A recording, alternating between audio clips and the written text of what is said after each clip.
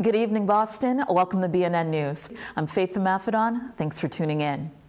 In the city this week, love was in the air. Take a look at what couples are up to on Newberry Street. Holding hands with someone is nice on any day, but it felt sweeter on Tuesday, probably because it was Valentine's Day. However you choose to express your feelings, be it flowers, cards, or candy, there's no denying the poll of February 14th. BNN News ventured to Newberry Street to check in on several couples marking the occasion. And how are the two of you celebrating Valentine's today? Devin actually took me to Contessa for breakfast, which was really exciting. I'd been wanting to go there for a long time. And we are just going to get some dinner tonight, just spend some time together. We don't celebrate too hard. It's just kind of like acknowledging each other, saying like one or two nice things and getting a coffee together. We tend to save our celebration for the anniversary. We are going to travel to New York, so having dinner, and that satisfy you? The ways we celebrate our love are as diverse as the encounters that began them. Would you mind sharing the story how the two of you met? Yeah, we actually met in a Zoom class when... In October 2020. Yeah. So we met in a class, and then we talked for a while, and then met up in person when we were able to attend school in person. We met in college. It's been a few years, actually 53 years ago. 53, the University of Virginia, and we had a blind date. We did, back in the day when you did that. We met through his ex. Yeah, we were, she was her roommate at the time, and we were looking for new places to live and lease and stuff, and she introduced me to her, and we leased a place together, and then... One thing led to another. 4 years later, yeah. According to Hallmark, Americans exchange 145 million greeting cards every Valentine's Day. But that pales in comparison to the $1 billion we spend on chocolate. For Juliana Hull of Winston's Flowers, Valentine's Day is the florist's biggest day, aside from Christmas and Mother's Day. It's funny that it happens right after Super Bowl Sunday, because this is our Super Bowl. It's the busiest day of the year. It's always a little chaotic, but in a very good way. Lots of love, lots of fun times, and we always get to interact with a lot of really lovely people. We've grown roses for thousands and thousands of years. We can't get away from them. We love them so much. And a rose has a different meaning to every person. I look at red and, we all think of love. But you can also think of anniversaries, and you can think of newborn babies. And I think of sweet pea, and I always think of my aunt who grew it in her garden for over a dozen years. And it's just everyone can look at a flower and see something different. And I think that's what makes them so special, is that a rose can hold a meaning to so many different people. At the end of the day, the core of the holiday is appreciation. Of all our blessings, love is the greatest one. And I'll tell you what, I've had a lucky career. I've run a whole bunch of companies, and I was speaking to about 800 CEOs, and some fellow said, "Dick, what do you feel best about in your career?" And I didn't even think about it, but I just said, I feel best about my marriage. And if you guys are thinking about your bank account and how much money you're going to make, you're going to miss the best part of your life. For the first time in Boston, Black women, state legislators, and allies came together to spread awareness of the many health disparities African American women face in the U.S. healthcare system. Women's health is an issue that is very dear, of course, to me because I'm a woman, but it's an issue that is of concern across the Commonwealth. On Monday, women from across the Commonwealth gathered at the State House to discuss disparities in healthcare accessibility for Black women. The first annual Black Women's Health and Wellness Legislative Advocacy Day centered the experience of many Black women who have felt underserved by the healthcare industry. It's unfair that we have to think every day about our health and our ability to live a full life. Our life expectancy should not be any lower than someone else because of lack of health care, because of a lack of resources, and a low expectancy of life for us as Black women also has a great impact on our children, a great impact on our families, and a great impact on our communities overall. Through interactive panel discussions, attendees engaged in the complexities of healthcare equity and the need for federal government to address the systemic racism that endangers the lives of so many Black women. Sadly, the commentary around issues of health equity and those gaps are something that are systemic. They're nationwide. Sadly, they're even global. That depending on not only just one's skin color, but their ethnic, cultural backgrounds, actually has some kind of level of dictation, the kind of care that you receive, if you have care at all. We cannot just be at the local level, changing one thing at a time. We must do this in ways that are calling to account the social historical issues of racism, sexism, and all the other areas of disparities in order to make this change happen. Unfortunately, this nation was built on racism and the color of our skin, but we need to move along. We need to process these wrongs that were done, and we need to heal as a nation. And that means providing equality across the board, whether it means in the workplace, whether it means in healthcare, whether it means in housing. We all deserve equality. Black women are 3 to 4 times more likely to die from pregnancy-related complications than white women. According to the CDC, they have higher rates of death for heart disease, cancer, and diabetes than any other group of women.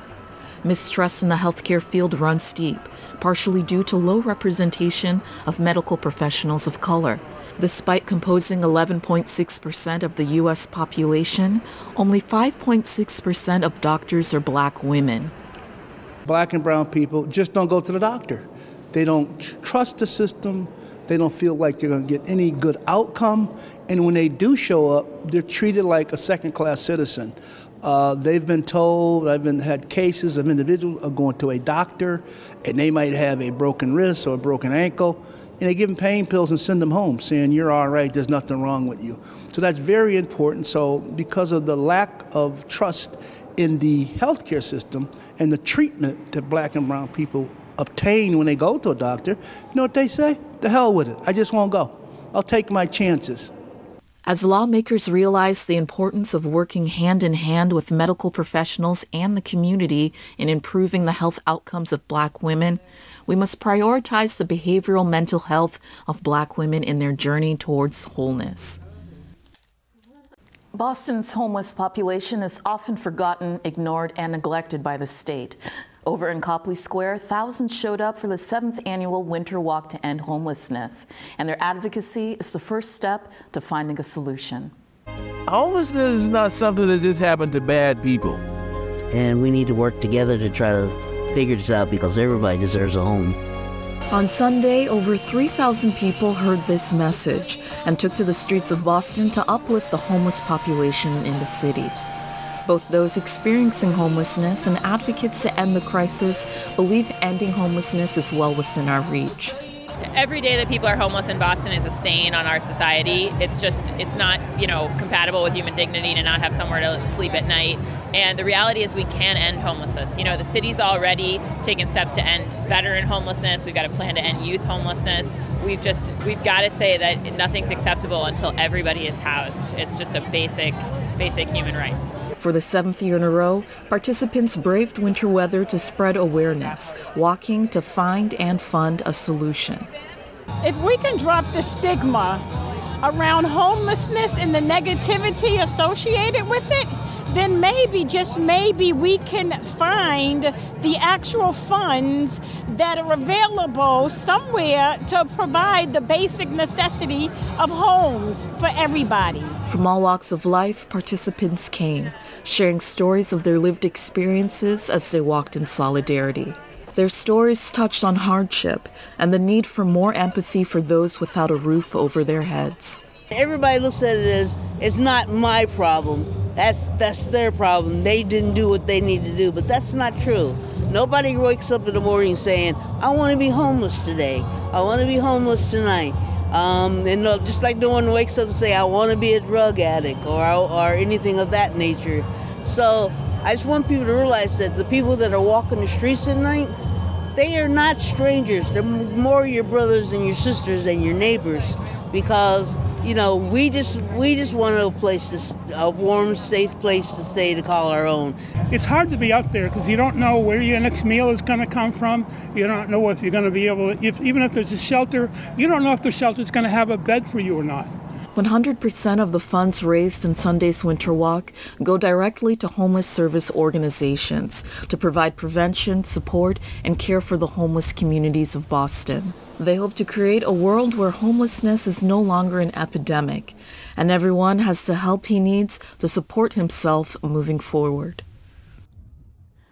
Over in Charlestown, Little Voices sang This Little Light of Mine in honor of Black History Month.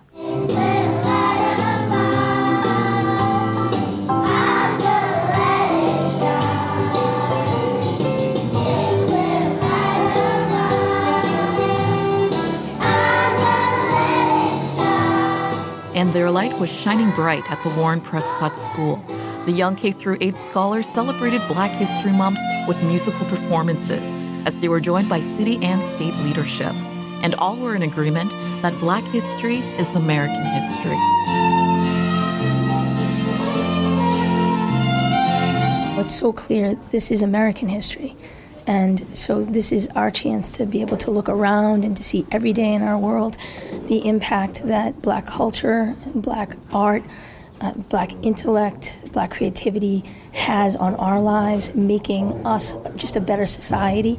We need to be honest about our past, the good and the ugly parts, in order for us not only to shape a better future, but to truly bring about those people and those lives and those inspirations to help our young people know that they come from incredible history, that they come from incredibly intelligent, hardworking, resilient individuals. So this is a month of inspiration. This is a month of historical lessons and a month of healing. And it is American History Month. During the February school vacation from the 18th through 24th, COVID vaccines are available at free clinics as part of the Mass Department of Public Health's Equity Initiative. Clinics will offer a gift card to everyone ages 6 months and older who receives a vaccination or booster while supplies last.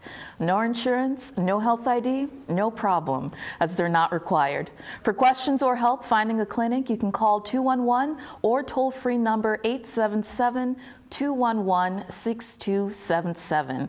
All locations and dates are available at mass.gov/getboosted. While visiting the African Community Economic Development of New England in Jamaica Plain, Congresswoman Ayanna Pressley announced the huge strides she made for Black, Brown, and African communities of Boston by securing massive federal funding for small business in need of economic support. Pressley and other city leaders gathered with small business owners for a roundtable discussion and press conference highlighting how funding will support an equitable pandemic recovery for small businesses. 15 community projects across the Commonwealth will benefit from the funding that will tackle a wide range of issues, from health care to child care to education. To learn more about Pressley's community project funding, presley.house.gov/community-project-funding. Across Boston, neighborhood signs greet residents and visitors on their travels throughout our diverse city. Mayor Michelle Wu has recently announced the Neighborhood Redesign Program to reimagine these signs. Artists 18 years or older must live or work in the city of Boston to participate, and selected artists will receive a stipend for their work. The creation should align with the curatorial vision of Boston, reflecting people, ideas, histories, and futures of the city, as well as pay tribute to the Wampanoag and Nipmuc peoples. To learn more about submissions, boston.gov/sign-redesign. Still to come, we dive into the sounds of chamber music of the diaspora with Castle of Our Skins artistic and executive director, Ashley Gordon. You know, anybody can become homeless. Homelessness is not a prison sentence. Homelessness is something that happened to people because of circumstances. You can lose your job and become homeless. You know, you can lose your car, lose your house, you know, lose your marriage. Many ways that you can become homeless. Of course, it was in the wintertime when we came up here, and it was almost a foot to 2.5 feet of snow on the ground. And my wife wasn't doing that well because at the time she needed an ankle operation. I told her, I said, look, we got to find somewhere to stay. So I said, call the shelters and see what you can find. Boston, they don't have shelters for husbands and wives. They have shelters for single people, women and children, but not for husbands and wives, which I thought was sort of odd because if you're a family, you're a family, you know. In 27 years, we had never been separated before. Never. So to be in a women's shelter, which is, even though it's only 2 blocks from like the men's shelter, it was like, where's my other arm? I had never been homeless, so to be homeless was, to my cultural shock, it was shock, period. You give up after a while. You've been beat down so much, you're told you can't sit here, you can't sleep here, you can't eat here, you have to keep going. It just beats you down after a time. In the end, what it did for us is it taught us how to take care of ourselves. Living in a homeless shelter is not for the faint of heart. I've never seen nothing like it. I hope to never again see anything like it. But living in a homeless shelter takes a certain kind of person, because everybody can't do that and survive.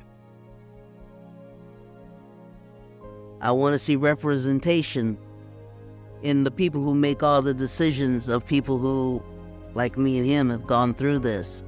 And so I would like to see more diversity, more people going into the communities. It's everybody's problem. Homelessness is not something that just happened to bad people. And we need to work together to try to figure this out, because everybody deserves a home. Next you know, they're giving us keys, and they opened up the door and you went in, and he said, we actually have a place. We were so grateful to have our own place, to be out of the shelter. We could finally breathe, and we could finally be together again. Now we've been in our apartment now for 3 years. Welcome back. Ashley Gordon is a renowned violist with impressive musical performance experience, ranging from chamber and orchestral music settings to off-Broadway and new music productions. She's also known for her skilled instrumentals in Boston-based Castle of Our Skins. So Castle of Our Skins is celebrating its 10-year anniversary, and it's releasing its debut album, Homage. Can you share what originally brought the group together in 2013, and what was the process of creating the album with UK pianist and historian Dr. Samantha Eke? Yes, so 10 years is certainly something to celebrate, and we're definitely doing that this year. We is very important with Castle of Our Skins being a community, being a collective, being I am because we are type of an organization. And it started pretty humbly with myself and fellow co-founder Anthony R. Green, who was a classmate of mine when I was at the New England Conservatory of Music. I say we're alphabetical buddies because my last name is Gordon, his is Green, and we were literally sitting next to each other in graduation. In any case, a fellow black musician, predating when there were black student unions in most colleges and conservatories and music schools now. So very much finding community with each other, appreciation for each other's craft and artistry, an interest 10 years ago beyond school, wanting to still support one another, thinking rather naively, since in our multiple degrees we hadn't come across other musicians, other composers who looked like us. Thinking, well, perhaps there's more out there, and of course there's 500 centuries worth, multiple continents of creative expression within what we studied, which was classical music. So very, very humbly, as a way to support each other and provide a platform for ultimately us and others like us, very much to do so in Boston, which is a space that is proud of its history.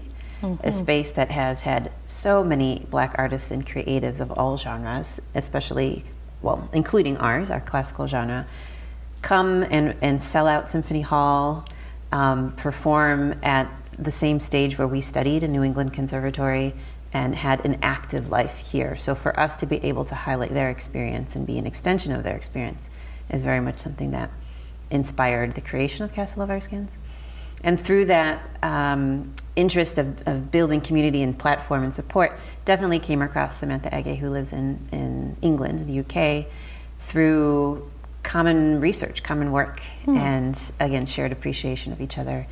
And similarly, naively, let's maybe do something together. Let's do a concert. How about an album? And the next thing you know, we have a release.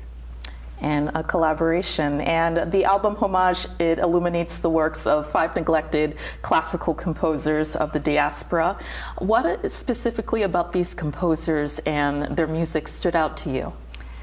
So much about the composers on this album relates to a central understanding of shared experiences, of shared inspiration, and of culture. So Samuel Coleridge Taylor, for instance, Afro-British composer, lived in the late 1800s, early 1900s, was part of the Pan-African movement, and there was a convention in London that he went to in 1900 that had Booker T. Washington there, that had Paul Laurence Dunbar there, that had African-American spirituals, that had ideas of around how do we create a Black identity post-Reconstruction. And being so inspired as an Afro-British person who didn't necessarily have that immediate Black identity formation crisis to deal with, but was very much drawn to it. So Samuel Coleridge Taylor is on here. Frederick C. Tillis, who taught at University of Amherst, UMass Amherst, passed away only a few years ago.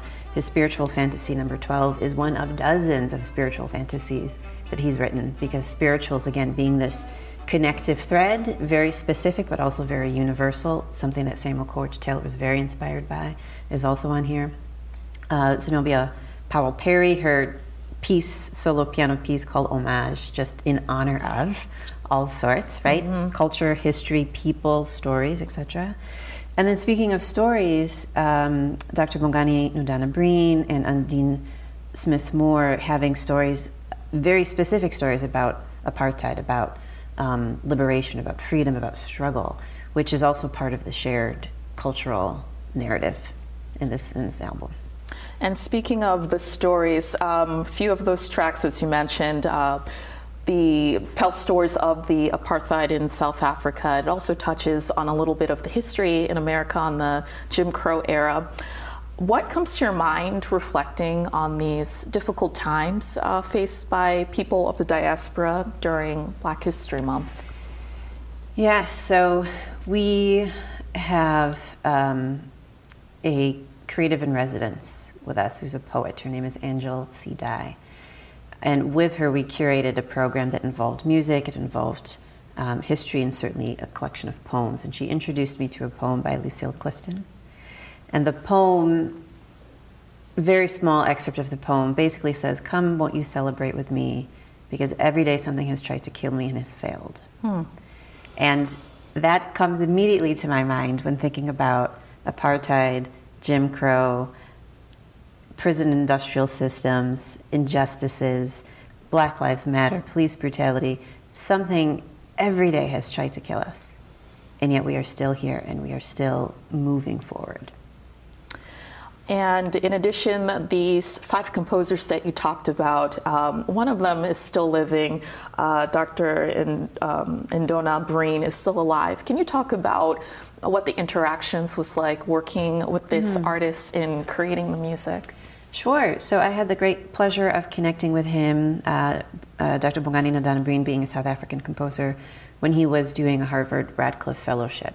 So he had an entire year in Cambridge, and while the river is wide separating Boston and Cambridge, we were able to find time and connect, talk about music, talk about his music specifically, and talk about the initiatives that he is doing with his music. Like everything else that has happened with Castle of Our Skins, it's been collaborative and an extension of ultimately a relationship. So a relationship formed, ask a simple question, hey, can we program some of your music? And next thing you know, we have a portrait concert of his music at the Laundrie School of Music and an opportunity to record his piano quintet on this album. That's wonderful. And chamber music, it's a field where we don't often get to see people of color in the forefront. How is Castle of Our Skins working to change the tide in seeing more representation of composers and musicians of color? Sure. Well, for composers, our entire mission is centered around Black artistry. So all of the music that we program, again, over 500 years worth of contribution in this classical field, specifically African diasporic, we program. And we sometimes do that in conjunction or to showcase a slightly different narrative or broader narrative of influence and shared connections with composers who aren't African diasporic, but by far and large, the body of work that we present is all by African diasporic composers. Mm-hmm. The musicians on this album, all musicians of color. You have Colombia represented, Mexico, Jamaica, Nigeria, Haiti, America. So all of the musicians on this album are all people of color, and we very much, in the programming that we do, showcase artists, visual artists, dancers, musicians. Our historians are part of our collective as well too. Spoken word artists, as I already referenced, being people of color, predominantly being people from the African diaspora. And it's also really important for myself being a performer on this album, but also having education as a strong background for myself, and also arts leadership, that the organization from its founding has been led by 2 Black people. And our board of staff is, our board of advisors, predominantly Black people, our staff predominantly Black, and who we have as being thought leaders and visionaries for the organization as well, our teaching artists who go into schools and work with youth, also people of color, also predominantly African American, and being able to showcase and share from a lived experience that kind of connectivity that you can't replace otherwise. Definitely not. Thank you for that. And what's next for Castle of Our Skins? How can our viewers listen to the new album and support the future work? Sure. So the new album is available on streaming platforms now, and you can find it on our website, which is castleskins.org. In March, just a few weeks from now, if people still have CD players, you can actually buy the CD come March. So our website is really a hub for that kind of information. On our website, you can also find upcoming events. So we have, as I said, education concert series is what we do. So we have a educational workshop at the Boston Children's Library that I will be leading on African American and Caribbean folk songs and play songs. That's February 24th.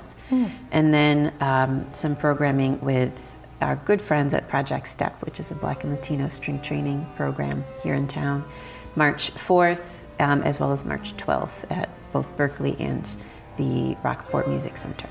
All right, so some fabulous things on the horizon. Ashley Gordon, violist and artistic and executive director of Castle of Our Skins. Thank you so much for joining us here in the studio today. Thanks again for having me.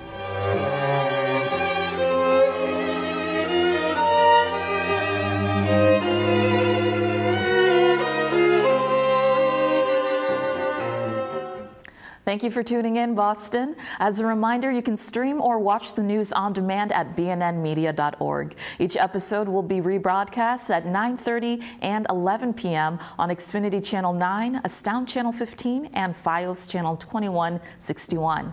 And make sure to check out our BNN HD Xfinity Channel 1072. You can also hear us on the radio Fridays at 6:30 and 9:30 p.m. and Monday through Thursday at 7:30 and 9:30 p.m. For BNN News, I'm Faith Maffedon. I'll see you next Friday.